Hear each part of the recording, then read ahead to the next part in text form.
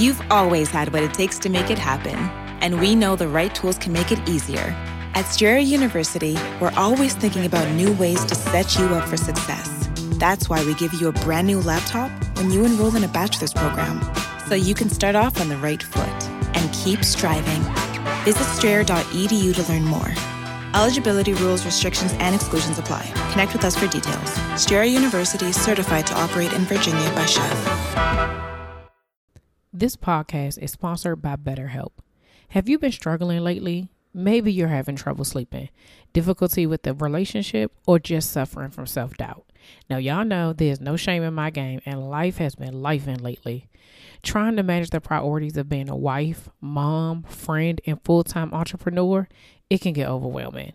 If this sounds like you, then BetterHelp wants to help you today. BetterHelp offers licensed therapists who are trained to listen and help you. Talk to a therapist in a private online environment at your convenience.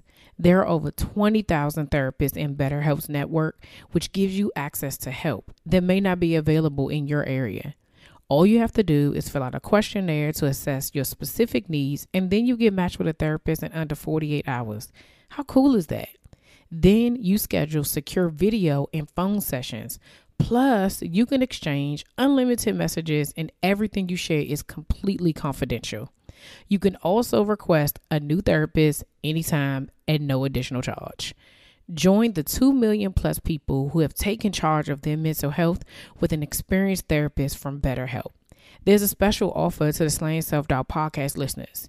You get 10% off your first month at betterhelp.com/slang. That's BetterHelp, HELP.com/slang, SLAYING. Thanks again to BetterHelp for sponsoring this podcast.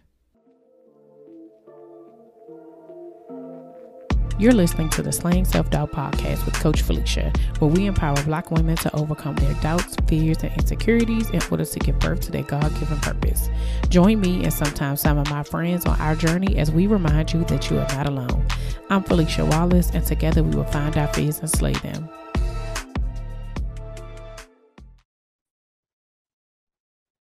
Hey Slayers, welcome back to another episode of the Slaying Self-Doubt podcast. I am here with Jet Stubbs, the career and business coach from the Happy Career Formula. Hey Jet, how are you? I'm doing well, Felicia. How are you? I am doing great, y'all. I just have to point out again before we get into this conversation, okay? Your girl is talking to Jay, and Jay is in Toronto, Canada, y'all. Like this is when we talk about being international and we are outside the realms of just the DMV area. It's real life happening. Like these are the moments where I just be like, God just keeps showing up. So I'm just thank you. Okay. But welcome to the show. Welcome to Slay Nation. We're figuring out a wordage and what to call the people, right? We got slayers, right? You know, people have their tribe, they have their. So I'm trying to, I'm messing around with it. So if it sounds like I'm unsure, it's because nothing is stuck yet for me.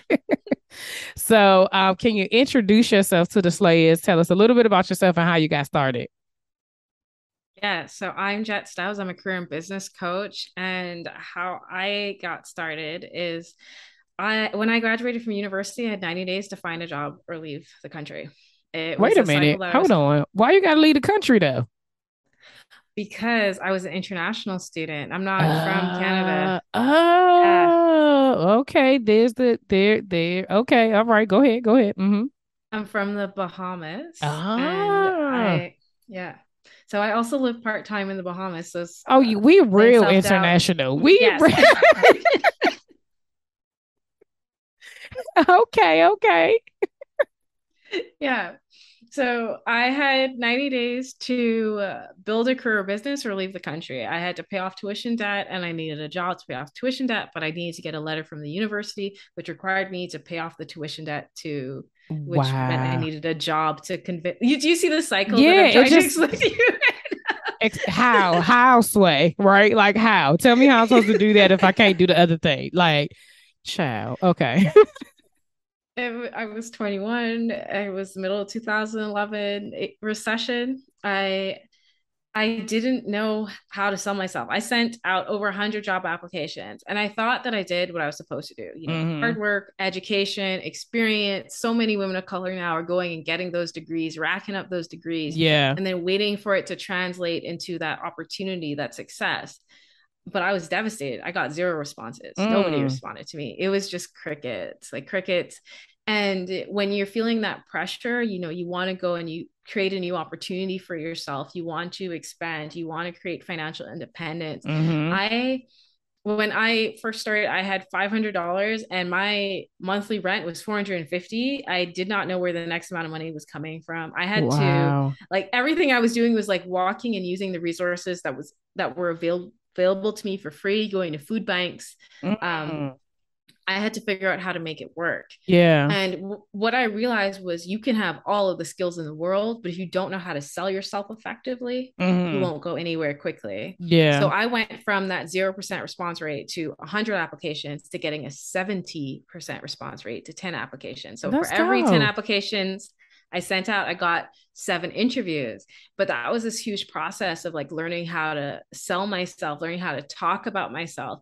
And as women of color, as people of color, we're not told, historically, we've been told our work is not valued, right? So how do you then shift to talking about yourself in a way where you are honoring your value, charging what you're worth, especially if you're just starting out and you feel like, oh, I'm Yes. this entry level person. Who am I to do this? Who am I to ask for money? Who am I to ask to enter this workplace? I should ask for a minimum wage job. But Yeah. I didn't want that. If you're living alone in a country, you're terrified of a dead end job. You're terrified of Mm-hmm. not being able to afford to go and visit your family. So many people spend years, if not decades, unable to visit home when they immigrate to a new country just because they cannot afford the trip back. Yeah. That's so true. So how do you avoid that? How do you learn how to sell yourself effectively so that you can create this opportunity? Because what I wrote down was I don't want just any job, I want a happy career. And I built Mm. out this 7-step process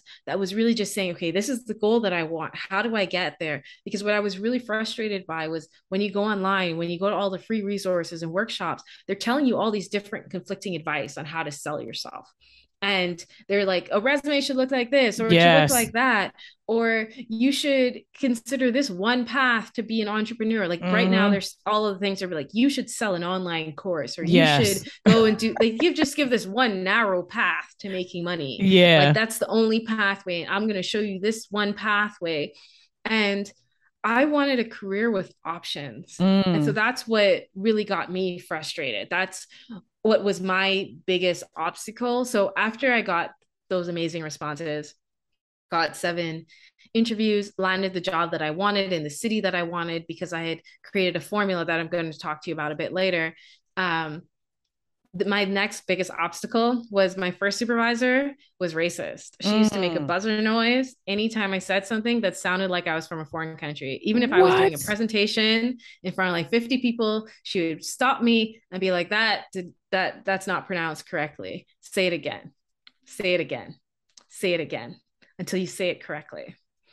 And I Now. was Now. from a foreign country. So there were a lot of words. I mean, what is, you know what?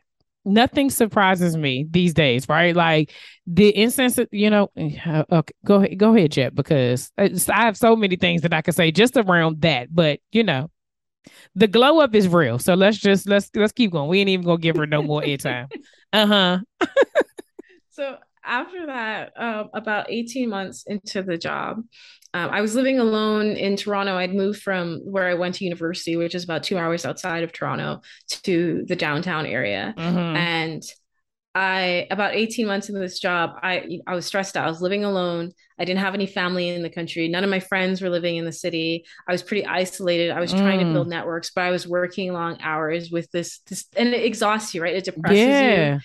And then my mom gets attacked in a robbery and stabbed 17 times. Oh, And thankfully she lives, but she's living back in the right. Yeah. Bahamas at You this said point. she's not home. You're away from Yeah. home, like you said. Yeah. Mm. Mm-mm-mm.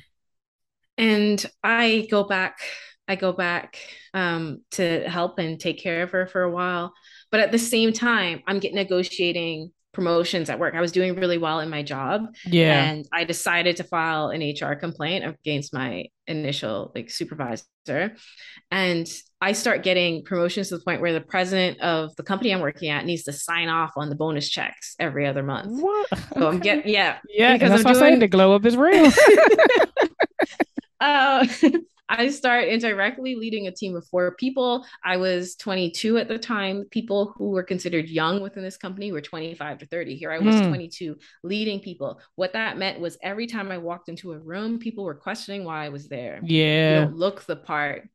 And for me, that meant like I internalized that, oh, maybe I'm not dressing appropriately. I'm not the one to like really dress professional. I'm not one to wear a lot of makeup, wear like do Yeah. all the things. Right. So Yeah. I keep it pretty low key. So I'm like, oh, maybe I need to go and get better work clothes. I go and get better work clothes. I'm still not dressing professionally. People are still questioning me. I remember one time I walked into a meeting, a partnerships meeting for the company, and the partner said, "You cannot be the right person to meet with. I need you to go and get your boss."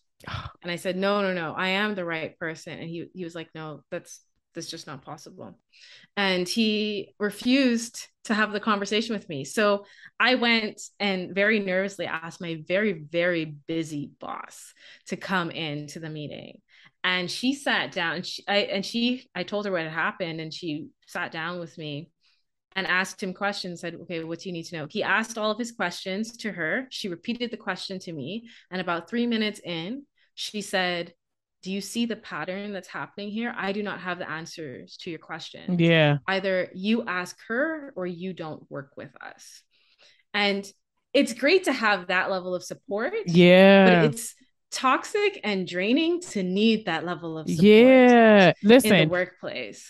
as you're already talking, so as you're telling your story, I'm like, I can see where all the self doubt would be showing up, right? And so I'm like, we ain't even got to that question, but I'm like, before we even get any deeper, like that is the question I'm going to ask you. I'm sure that even like you said, the racist remarks and the getting promotions, knowing that you were still my air quotes the youngest, there, like how had self-doubt showed up in your journey starting there until like now. Initially I started with self-doubt when I was trying to make it on my own in this new country, right? I was like, Mm-hmm. okay, I'm here, I'm trying to do this, I want to build a career, I had all of these ambitions, I go into the interviews, I killed it. When I got the job that I finally landed, I was one out of 132 online applicants. Wow. So I I then was shortlisted to the top 4, and then I sold myself to be the number one applicant in the interview, which took a lot of confidence. I prepped and I made sure I nailed that interview. I looked through Yeah. all of the conflicting advice online about how to sell yourself, and I found the common threads, and I said, okay, this is what's going to work to help me sell myself effectively and land a job that pays more money than I thought I could initially make, which Mm-hmm. worked out. But when you then have somebody, you're coming in to do that job on a daily basis, and somebody is breaking you down on, they're correcting every word, you're walking into every meeting and people are questioning, should you be there? You have to prove yourself. And Yes. it's not even an indirect thing, it's a very direct Yes. question that's Mm-hmm. being asked of, why are you here and how are you capable? I have to prove my resume every time I walk into a Mm. room, that none of my colleagues have to do. And then Hmm. when I talk to them about it, because I'm the, you know, I was often the only person under the age of 30, the Yeah. only person of color, Mm-hmm. depending on the department or where I was in my career, I was often the only woman, the only immigrant. I was the Mm. token for all the things. And For everything, whatever it is I'm supposed to be today, I'm the yes, I that's me. Yeah, right here. so it definitely creeps on you. And so I went from being very confident in talking about myself and selling my skills to my voice cracking when I Mm. wanted to then sell myself again for my next job.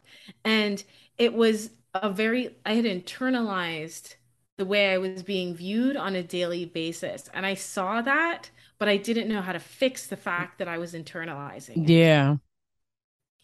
which again, very exhausting. You feel yourself trembling. You know it's creating a blockage for you, but you don't know Yeah. how to fix it. I tried going to therapy. It took a while for me to find the right therapist. One of my initial therapists, I remember, it was like 2 weeks after my mom had been stabbed, and she was asking me, she said, you know, you're getting all these amazing promotions at work, but you're also dealing with this trauma around your mom. How about you just, I can't remember the phrase. It's like either sit on the toilet or get up, either piss or get up, Yeah. something like that. She was like, you should just tell your mom, like, she either needs to give you space and move on. I'm like, what? Like, the lack of cultural awareness and like just the lack of like, how can you Like tell how? me to Yeah. tell? What you want me? So the person who almost had a near death experience, you want and birthed me, the same person. You want me to tell them like piss or get off the pot? That's what you want me to like That's the to phrase. make Yes. so that I that doesn't even, like you said, doesn't even make any. But it's also the insensitivity of it all, right? And what I wanted to speak to is that this is a prime example that, like, you know, when we talk about self-doubt, a lot of times, even though it is self, I always say that it doesn't necessarily start with you, right? It's someone else that's planting the seed. We don't know where the seed gets planted. Sometimes it's in your childhood, right? But then there's lots of people who go through, like you said, I started this very confident. I did the work, I did the research, and then the work and the research I did prove to be true because I did get the job. 1 out of 132. Like, that's not by chance. Like, I worked to get that. So yes, I'm confidently going in there. But then when you have other people doubting you, doubting your worth, doubting your credentials, doubting your capabilities, whether or not you're qualified, whether or not you're equipped to be able to do something that they probably can't do, but they just want someone else who doesn't look like you in the position, then it creates this whole conversation that you were never even having. You know what I'm saying? It's like, how did I get here? And then you're so distraught, as you're saying, like now you're internalizing it. They done gone about their life and they about their business, but now you're stuck with like the bricks that they put in your book bag that you didn't even ask, like, how am I carrying? Like, you just gave this to me. Like, what is happening? So what are some practical tips that you did in that journey of like having to unload those bricks that didn't even belong to you? Did you hear that ad at the beginning of the show? If you're a business owner looking to expand your reach, you can promote your company or product with a host read pre-roll or mid-roll ad by me on the Slaying Self-Doubt podcast. If you want more information, email info@FeliciaWallace.com. That's info@FeliciaWallace.com. Now, back to the show.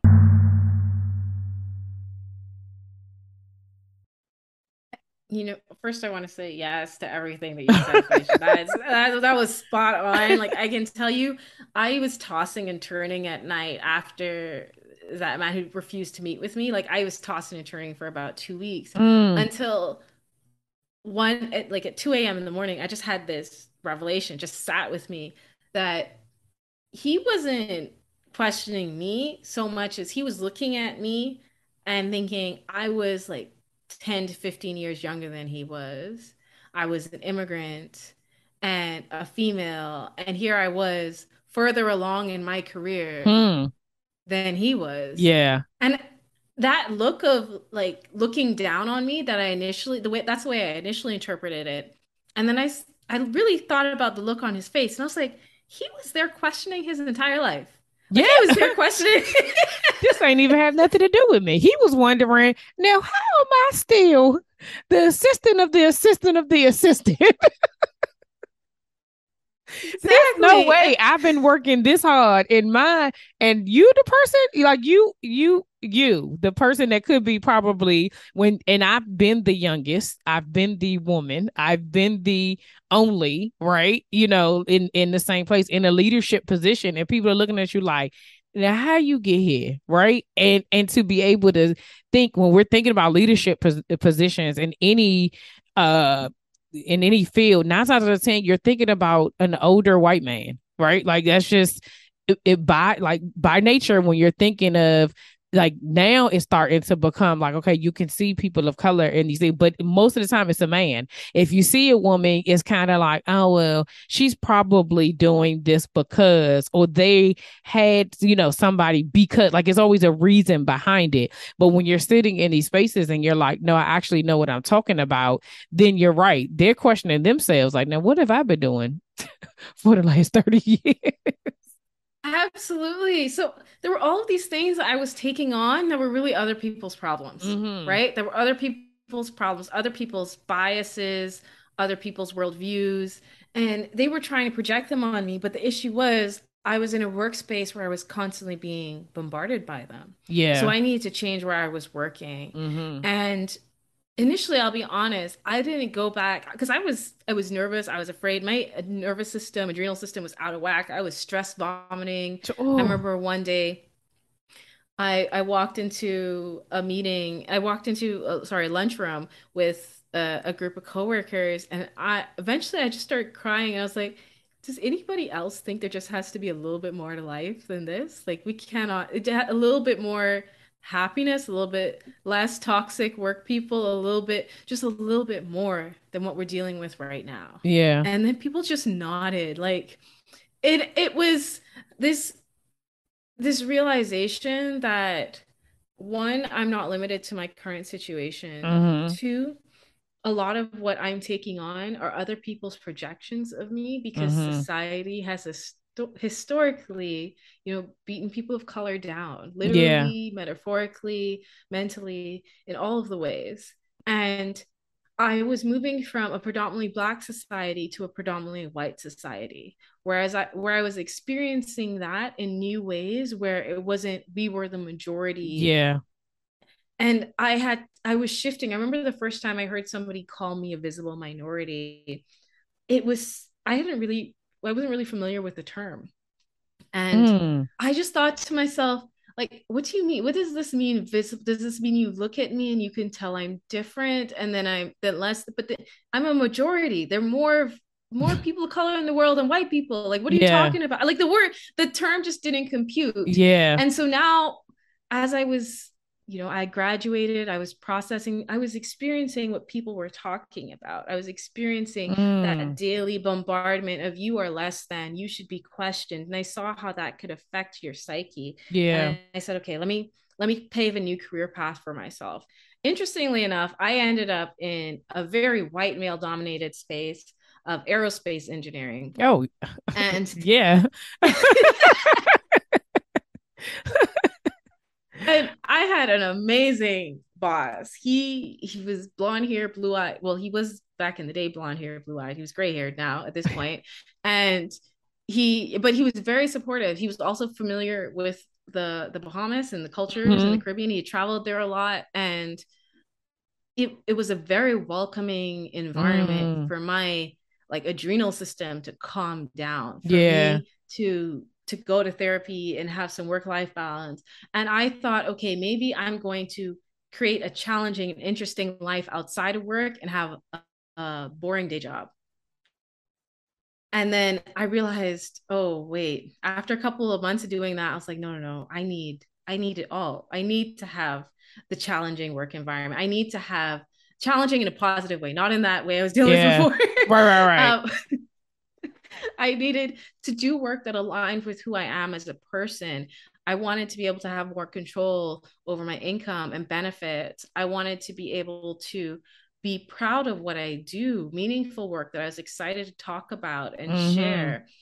And so I could stop dreading Mondays and I could start looking forward to the week. But I Yeah. needed to know what that looked like. So I went back to the tools I used when I had 90 days to find a job or leave the country. Mm-hmm. And I combined three things: the desires for what I want out of life, the skills I have, and market demand. So what are people willing to pay for? Yeah. And in the sweet spot of those three things is what I call your happy career.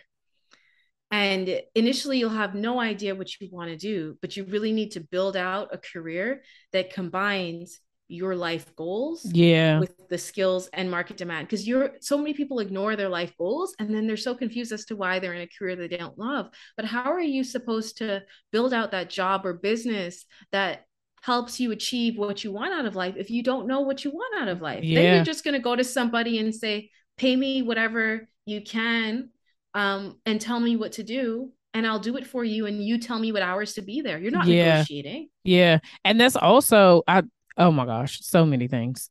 So many things. But I'm just gonna say this. But that's also why most people are unhappy in their jobs, because they're not is there's no purpose behind it, there's no joy behind it, there's no there's no them, right? You're literally you're what you're walking through and what you're doing is for someone else. It's someone else's idea of their happy thing. It's someone else's idea of their job, which is the reason why when we go into those things, when we don't feel connected, they, I used to be like, you want, what do employee morale and all of that stuff. Get it. Great. You need to be able to have that. But if my mission isn't your mission, and what I want to do for my life doesn't align with that, then it doesn't matter what you say, doesn't matter what it's never going to be right. You know what I'm saying? Like when I transitioned out of my 9 to 5, like I love my job. I love the people that I work with. I enjoy what I did. It was great.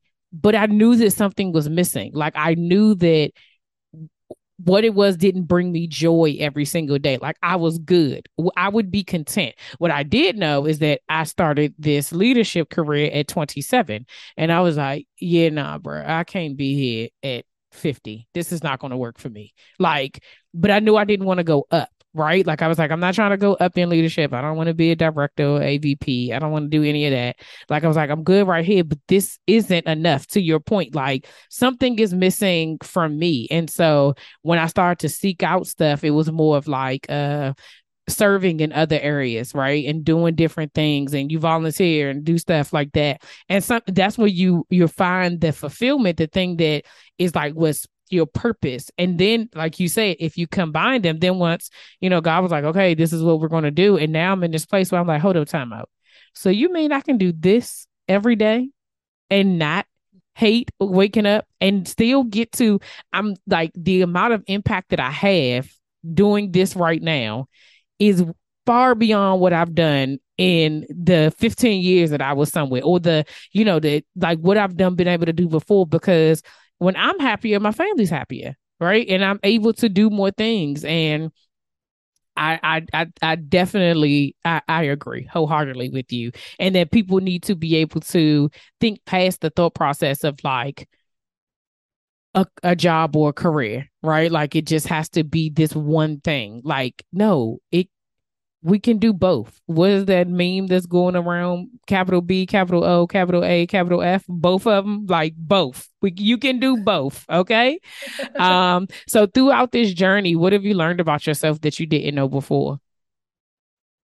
Before I answer that question, there's one thing that there's three traps that I often help people avoid that totally align with what you said. Um, One is the unhappy professional, when you don't connect your Mm-hmm. career with your life goals and what you want out of life. Mm-hmm. And the second one is the starving artist. When you think you've got to starve to do what you love to do, you can't make money. You can't work less hours and Yes. make more money because you're not tying it to market demand. But Mm. you can you can tie it to market demand. And then the third one is the dreamer, when you're lacking those skills to connect what you want out of life to market demand to make the money, so that you can fulfill your life goals. But back to your question, what I learned about myself along the way was, um, I had a lot more potential than I was allowing myself to tap into. I had started to Mm. internalize those beliefs of what people thought about me. And what happened was I got invited into this like leadership cohort within the company that was like, you had to be chosen and selected. And, I was one of the youngest people to join this cohort. And I started it with the whole point was to show you the big scope of the company. And then I got this big scope of the company. I just realized I don't want to be here. I do not want to be here. This is not for me. This ain't it. Wait a minute. This what happens when we get up here? Nah. I was like, nope, this is not it. Because I never went into like a really corporate work environment because I knew I'm not built for corporate America. I am not. I'm not somebody who likes to wear the suit. Yes. I don't like to put on that facade of the professional. I don't like to wear the layers of makeup or the like do the thing or have my hair in whatever is considered professional. My hair is frizzy and curly and that is just how it is. And I don't need people telling me I need to make it look whiter or whatever it is. Right. And I finally just decided that I am going to craft a career that aligns with me and who I am, because that work environment I was in was only going to further send me down a path where I was going to get in more and more predominantly white spaces, more and more male dominated spaces. And as I continue to be the youngest, the only, whatever, I will always be questioned. Yeah. And I remember talking to a woman who had disabilities. She was a white woman with disabilities. And we were chatting about workspaces. And she just was talking about disclosure and how difficult it was for her to disclose. And she said, I have, over the last 2 years of working in a corporate environment, developed a whole new appreciation for people who fought for freedom, who were paving the way and who were dealing with people who were looking in your face and saying that you were less than on a daily basis. Yeah. And while I have developed that appreciation, I do not want to go into work feeling like I'm Rosa Parks every day. Yeah. And I saying that with the most love, you know what I mean? Yeah, like I don't want to be your martyr. I'm good. Like I'm fine. I don't need to be the token struggle queen. I don't need to be the person who's out here fighting out. I just let me do what I need to do.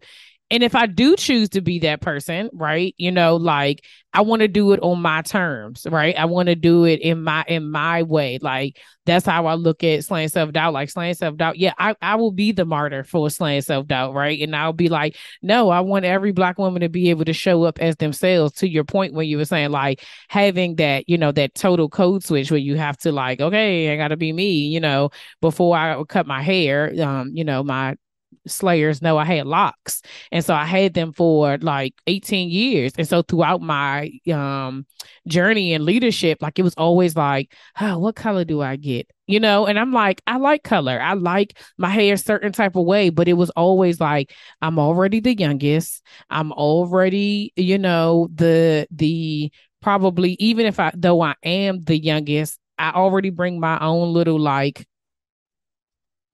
swag to the situation because I'm not, you're not going to get me in a suit. It's not happening. Not going to do it. Not going to happen.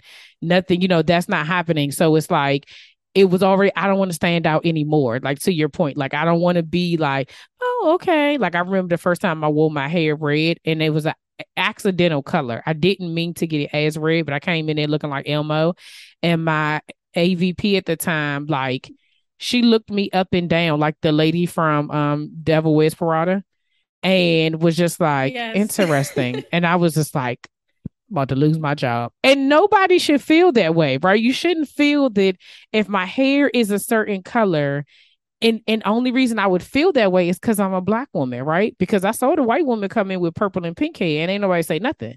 Right. But because I'm a Black woman, I have to be mindful of how I show up so that you're not looking at the outside of me. Right. I can't wear the same dress because if y'all showing up with bodycons and cardigans and you're saying it's business, not me, not with all these extra legs, hips, and body. Like it's that those things aren't happening. I have to be more conscious of the way I show up. So to be able to be in my own space where I'm like, my hair is going to like literally the first thing I did when I left my job is I dyed my hair purple.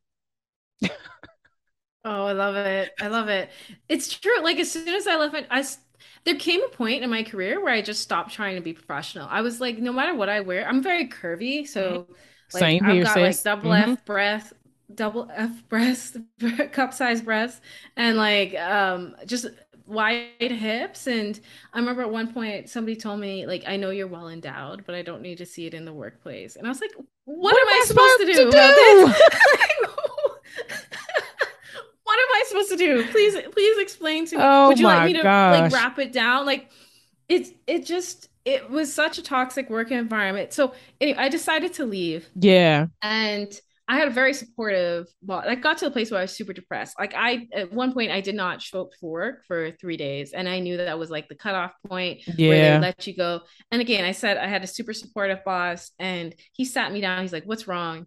And I told him all the things that were going on. At this point, my dad had been diagnosed with dementia. I Mm. was about 25 years old to about 4 years into my career. I was actually about 24 when he was diagnosed. And that meant that I was now splitting my time, or at least my mental energy, between countries trying to caregive because my mother had already had a history of mental health issues. And now Right. my dad was diagnosed with dementia. There weren't a lot of people to go and give support. And I now was trying to figure out how do I design this career that will allow me to actually help my family and not feel like I was giving up everything to build a Mm. life that I wasn't even enjoying in a new country. Yeah. Yeah. And I then started to negotiate really great opportunities, and I was negotiating like six-figure job opportunities, like director level job opportunities, while I was also realizing I was going to have to go home to take care of Mm. my family. So I was Mm. choosing between these two things. And for me internally, people always come first, family comes first. I can figure out how to make money afterwards. And so Absolutely. I left, I quit my job, I moved countries, went back to the Bahamas, took care of my dad. He lived for about a year, and it was that in and of itself was a whole nother can of worms, and dealing with that process and family infighting that I'll leave for another day. Yes. But the the thing that I then learned was I needed a career to fit my life situation. It Yeah. wasn't just about success. It Mm-hmm. wasn't just about making money. It was about earning money in a way that suited my life and my needs at the time. And that meant I wanted a work from anywhere career that would allow me to earn more.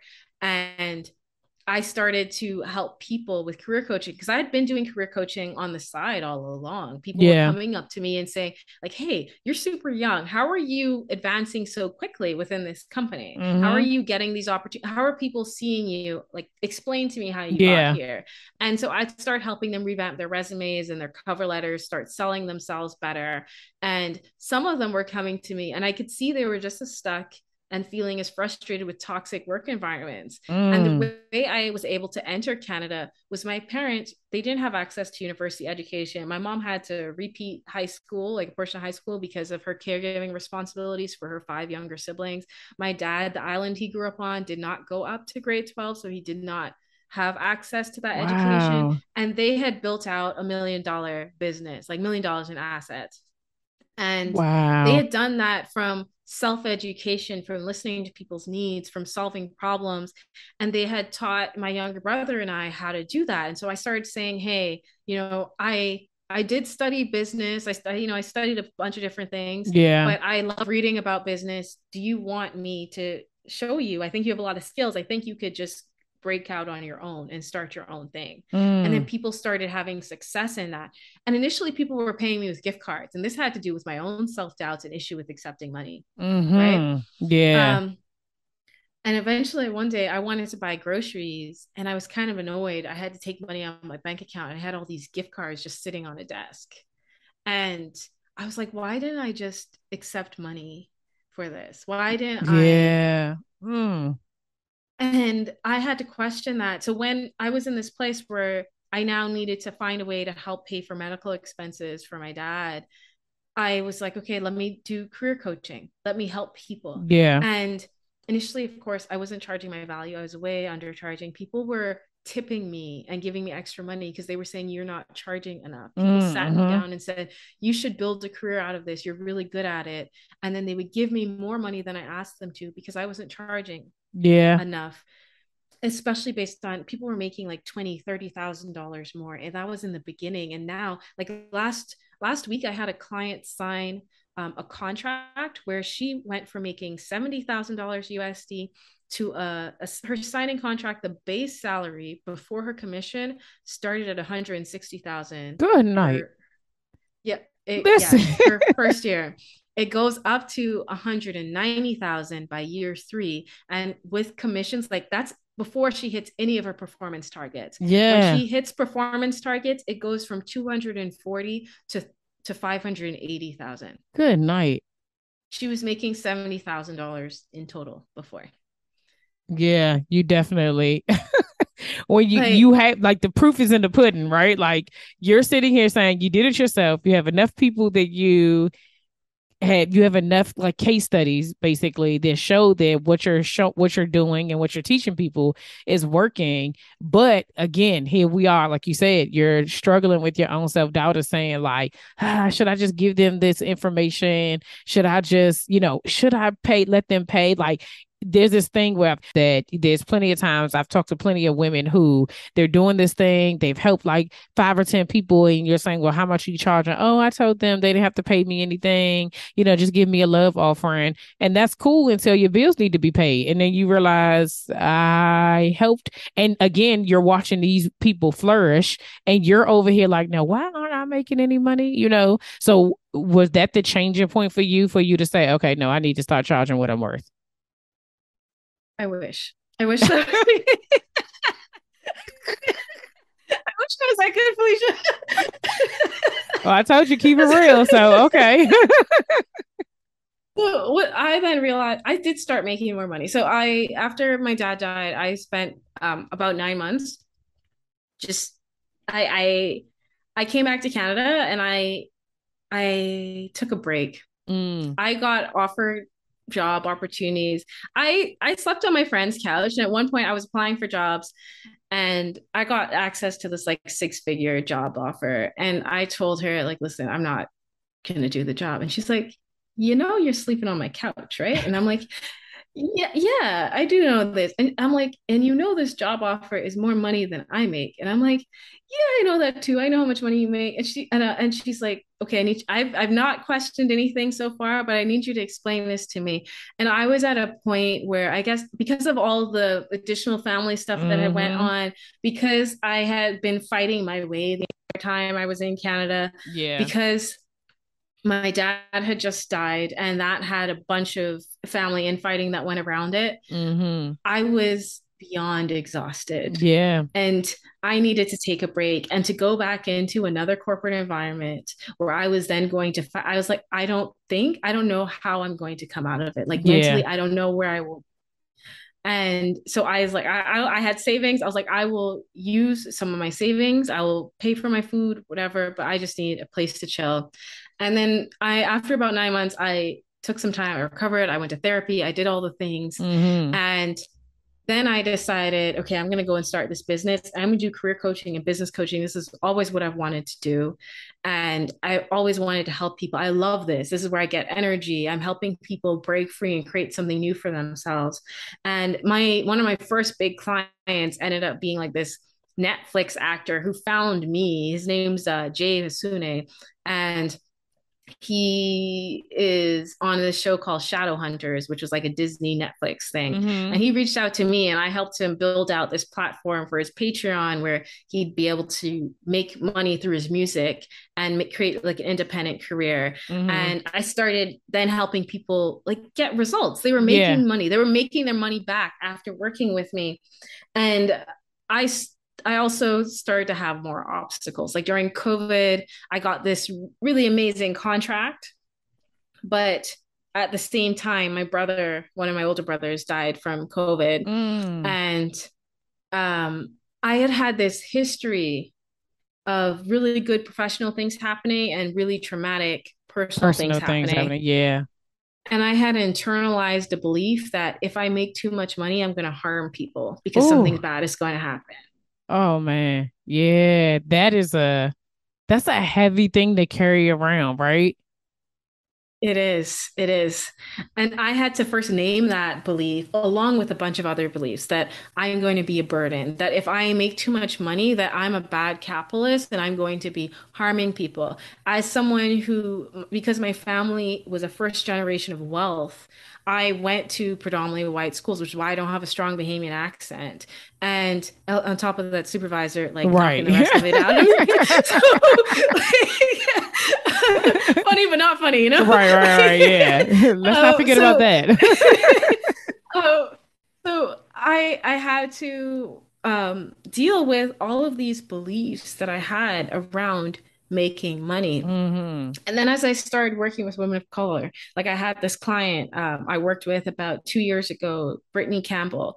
She was working at a daycare and she wanted to move countries and start work from anywhere business. And she loved writing and she would have loved to work in the publishing industry, but she never thought it was possible. She never saw herself making beyond like $30 an hour. Yeah. But Yeah. within our first 6 months working together, she negotiated contracts for over $100 an hour. And within 18 months, she'd landed over 50 clients. She Nice. she was working from she'd moved countries with her partner. And she was living that work from anywhere career that she really desired, but Yeah. she had no idea where she was at when she started. And as we were doing that, and we're gonna, I'm gonna, she's opened up to be like one of the case studies that I talk about because there were a lot of internalizing, debilitating fears around getting on a sales call, around Mm. I'm going to be pushy. Nobody's going to want to hear from me. Instead Hmm. of seeing what you do as a service, you are helping somebody achieve a goal. You are helping to solve a problem for them. So many of us think about those pushy salespeople when we go in and we're trying to sell ourselves, instead of Yeah. thinking about when we go into our favorite restaurant and we're handed a menu. That menu is a list of products that company is selling Hmm. and you are very, very happy to buy. If that waiter took too long, you would be pissed. You'd be Right. angry. Like, Where why? he at? Why are you taking so long? I want to give you my money. Why are you taking Right. so long? Yes, you're absolutely right. But we never think of it that way. We think of that we're harming somebody by offering to help them because we think of all the times that we hate being sold to and never think about the times that we enjoy being sold to, the time that we Mm. buy those things we love buying, that we really enjoy having in our lives. And I help people make those shifts. But part of that part of that, especially for people of color, women of color, is this idea that our labor, we should help people because we're loving and caring people. And if Yeah. we ask for money, then we're too cold hearted. We're not giving back to our community. It's Hmm. for me in particular, as I was navigating worlds, I was in my parents, again, as I said, they did have wealth. And so I was now learning they lost their wealth as well. First generation of wealth also always lose it. I did not get Yeah. any inherit. I walked away with nothing. It was just Mm. helping out my family, but I walked away with all of the opportunities that they had given me access Yeah. to. And then it was, how do you build on that? How do you respect that and honor that work that generations before you put into helping you get to where you are? Yeah. And then Yeah. you're trying to move forward with that, but you have all of these beliefs that your work is not worthwhile, that if you become too wealthy, well, then you can't just chill with your girls and talk about how broke we all are because you're Right. not broke anymore. Yeah. So It they're going to changes. ostracize you. Ooh, that's that fear of success, right? Because when you get into a certain space, you no longer have, like you said, your mindset can't be the same. You can't think the same way. You can't hang with the same people. You can't do the same things. You don't have the same complaints, right? Because that's no longer your life. And most people are so afraid of who they're going to lose if they go into that next level that they just like, I'm all right here. Let me just stay comfortably because there's so many of us who are in that space, right? Who are doing just enough, who are at the bare minimum, who are okay right here. It's contentment, but also like, yeah, I don't want to push the envelope any further because I don't know what's going to come of that. And then when people hear it, like there's so many people that are like that I've talked to that are like, when you say fear of success, some people are like, I mean, why would you be afraid of being successful? And I'm like, do you really know what you can handle if you get every single thing that you ask for. If you literally everything that you pray for, if God says yes, yes, you can have that. Yes, you can do that. Yes, I'm going to give you this amount of money. Yes, I'm going to, bless your business, bless your family, bless like, and you have it. Then you're like, I don't even really think I want all of it, right? So let me just downplay. That's how we end up downplaying and we sabotage ourselves by saying, yeah, so I don't get to that part. Let me just keep, you know, my offerings low, right? But then also you're thinking when your offerings are low, you're only reaching a certain number of people. You hit the nail on the head. You're only reaching a certain number of people. You're limiting your potential because so many people, especially women of color, we give back to our communities. Mm-hmm. The research shows when you give women of color access to resources and tools, they don't just lift themselves, they lift their Yes. communities. Yes. And when you put yourself in that cycle of poverty, like a vow of poverty, a vow of living paycheck to paycheck, you Mm, are then in disabling yourself from that is a being able word. to help people.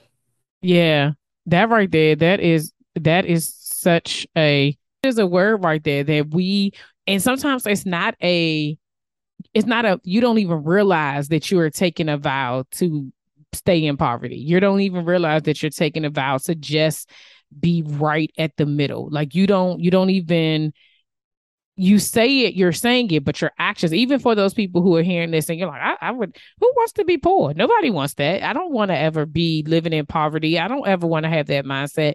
But if your actions are showing that you don't believe that you can have success, if your actions are showing that you don't believe that you deserve the six-figure job, if your actions are showing that you don't believe that you're worthy of the things that you could, like you said, living beneath your potential, you're basically staying in a poverty mindset. It is not just about money and it's not just about poor people. Like that is the difficulty that sometimes people have. They take a certain word and they associate it with a certain group of people. But you've heard plenty of times poverty is a mindset.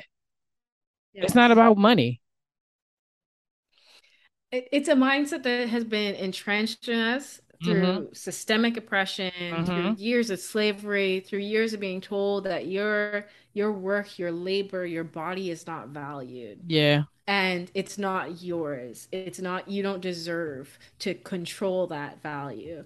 And the truth is, the person who makes $100,000 a month made different decisions on a daily basis than you did yesterday, Yeah. Come on. that you did today. You just smack somebody across the face with that jab. It's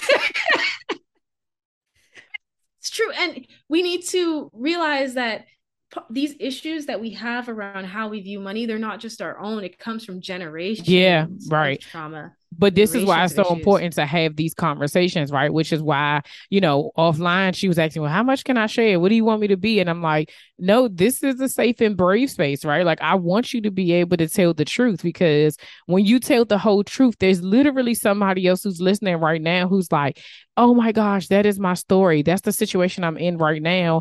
And they don't even have the words for it, right? They don't have the words for what it is. Just like when we're going through, we have no idea what it's called until we're out of it, right? But we have to go through it. And then these conversations that are happening are able so that people can see, like, okay, so if she could get out, it is very possible that I can get out of this space that I'm in, right? It's very possible that I can make it and I can be bigger than my circumstances. I don't have to settle for just this. I don't have to, you know, um, live my life this one way. I think that's the thing. Again, remember I said you can do both. BOAF, okay? You can do both. So let's talk about really quickly the happy career formula. What can people get from that? What and you talked a lot about it already here, like different steps that they can do. But if someone were to work with you, what would they get from working with you? So I offer a quiz, podcast, and coaching to help you find what you love to do and sell yourself, whether their dream gig is a job, freelance service, or business. So as I said, I had 90 days to build a career business or leave the country. And I use the same process that I use to learn how to sell myself that I then expanded to help entrepreneurs like Brittany, who landed her first 50 clients, build careers that fit your life and your life goals. Yeah. So there are 3 courses that I offer that I sell as a bundle. One is finding what you love to do, which helps you test an idea. So test and validate it, because the number one reason businesses fail within the first 5 years is an untested and an unvalidated idea. Yeah. The number one reason I find job searchers struggle is the exact same reason. They're trying to sell themselves and they don't actually know what employers are looking to pay for. Yeah. So if you don't know if anybody will pay, how can you sell yourself to do that? So I help people sell themselves in 90 seconds or less and create a 1-second pitch that people can believe and see how you can help. Then I give you 2 pathways once you have that validated idea. You can either sell it to one client and land a job, or you can sell it to multiple clients and create a business or a freelance service. And so I offer 2 paths. One where is you apply the exact same principles. So I've had people where I've been in career coaching with them, and then they use the tools I taught them in career coaching to start a business. Yeah. And then I've had people who I've done business coaching with who've used the tools to go and land a freelance job so they could stabilize their income while they're building out their business. And I walk you through a 7-step process that walks you from no idea. You know that point where you're lost and you're like, I don't know what I want to do. I don't know what the next step should be. Where am I going? Exactly. Where am I going? To 2, then you have an idea. You're like, oh, I really like this field. It interests me, but I don't actually know what I'll sell or the terms of my contract. So phase 3 is you'll create an offer. That's the terms of your contract, your product, your service, or your job contract. And then you need to sell yourself, get your first clients. That's phase 4, first clients. Then once you have those clients, you need to make sure that they get results and they're happy. So they're ready to give you referrals. So that's phase 5, results. Okay. Then we'll go into phase 6 is building out systems. Once you know those clients are happy, you can start to replicate that process and fine tune it and improve it. And you can, even for a job, for people who are in jobs, the biggest risk with the job is when you lose that job, you lose all of your income. Yes. Right? Yeah. When you have a business, you have multiple clients. You lose one client, you don't lose all of your money. That's correct. So when you are in a job, I help you set up systems so you have employers coming to you on LinkedIn so that they are reaching out to you. So you're not just waiting until the next time you need a job. And they teach you these systems. And then once you fine tune those systems, you know they're working, then we just go and expand. And then we start increasing the amount of money that you're making. And I've had clients get like 4 promotions over 4 years. Like you're getting a promotion every year because you know the problems that you were solving within a company. You're shifting from saying, hey, here's a resume that's a history of my tasks. This is what I used to do in the past. Tell me what I can do, because then that's letting the employer dictate your value. Yeah. Now you're shifting to say, okay, this is the exact problem that I can solve for your company. I know how much this problem is valued by your company. This is what I want to receive in return. This is the benefits, the flexibility. And then you can shift to doing that to individuals or to an employer, and you can negotiate your value and you can create a career that works for you. And the beauty of it is, I don't believe in never ending coaching sessions. I believe people should get results and walk away with skills they can use for the rest of their lives. So they can use this process over and over again, each time they need to redesign their career. What I want now is going to be different from what I want when I have, I don't know, 2 kids and a husband or a partner and a family and a dynamic. Look, based on your life situation, it's different. You're going to need something different. Yeah, absolutely. I love that. I love that it's really broken down into something that is attainable, right? Because I think that lots of times you see stuff and like, oh, watch me make you go from 0 to 100. And then you're like, okay. But there's these things that the steps that are missing, right? These steps that, like, I not only did I did it and I can show you that I did do it, like you said, like I can show you all the other people who've done the same thing and then they've done it too. So I have the proof that it works, but then also that it's not just about me creating something for you. What do you want? Like you're putting them into it, right? Which I think is a lot of the biggest things, because I can teach you how to do something and you just replicate it. But what is it that you want, right? Like, what do you want to do? And then how do we individualize and personalize that? And that's what it sounds like that you're doing for that person. Like, it's not just me saying like, y'all can't see this paper, but you know, like, here's this course to do it. And then come back and tell me how great I am. You know what I'm saying? Like, no, it's like, okay, Jet, what do you want? What is it that you're looking to do? How can we model this for you so that you're able to, like you said, when Jet is 50 and if Jet wants to change her career path, like, what does that look like? Oh, hey, I can go back to this And I'm able to take this and make some changes because now, like you said, we evolve. And so it's going to look different depending on where we are. So I love that. I love that, Jet. This was awesome. I just want to thank you so much for sharing your story. I want to thank you for sharing.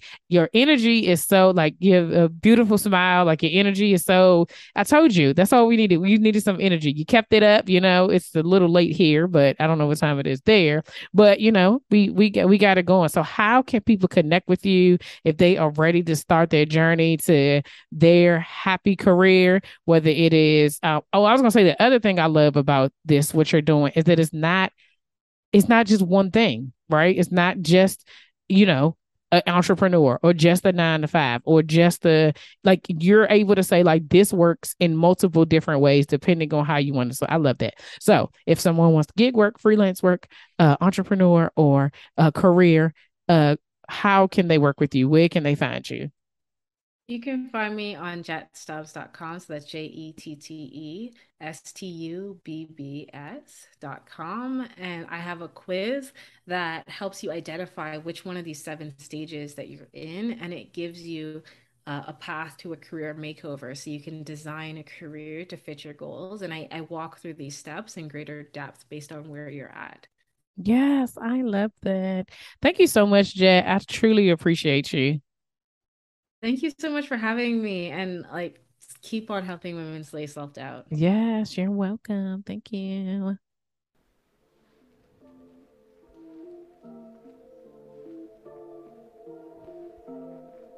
All right, y'all, that's all for this week. Thanks for listening, and don't forget to share, subscribe, rate, and review.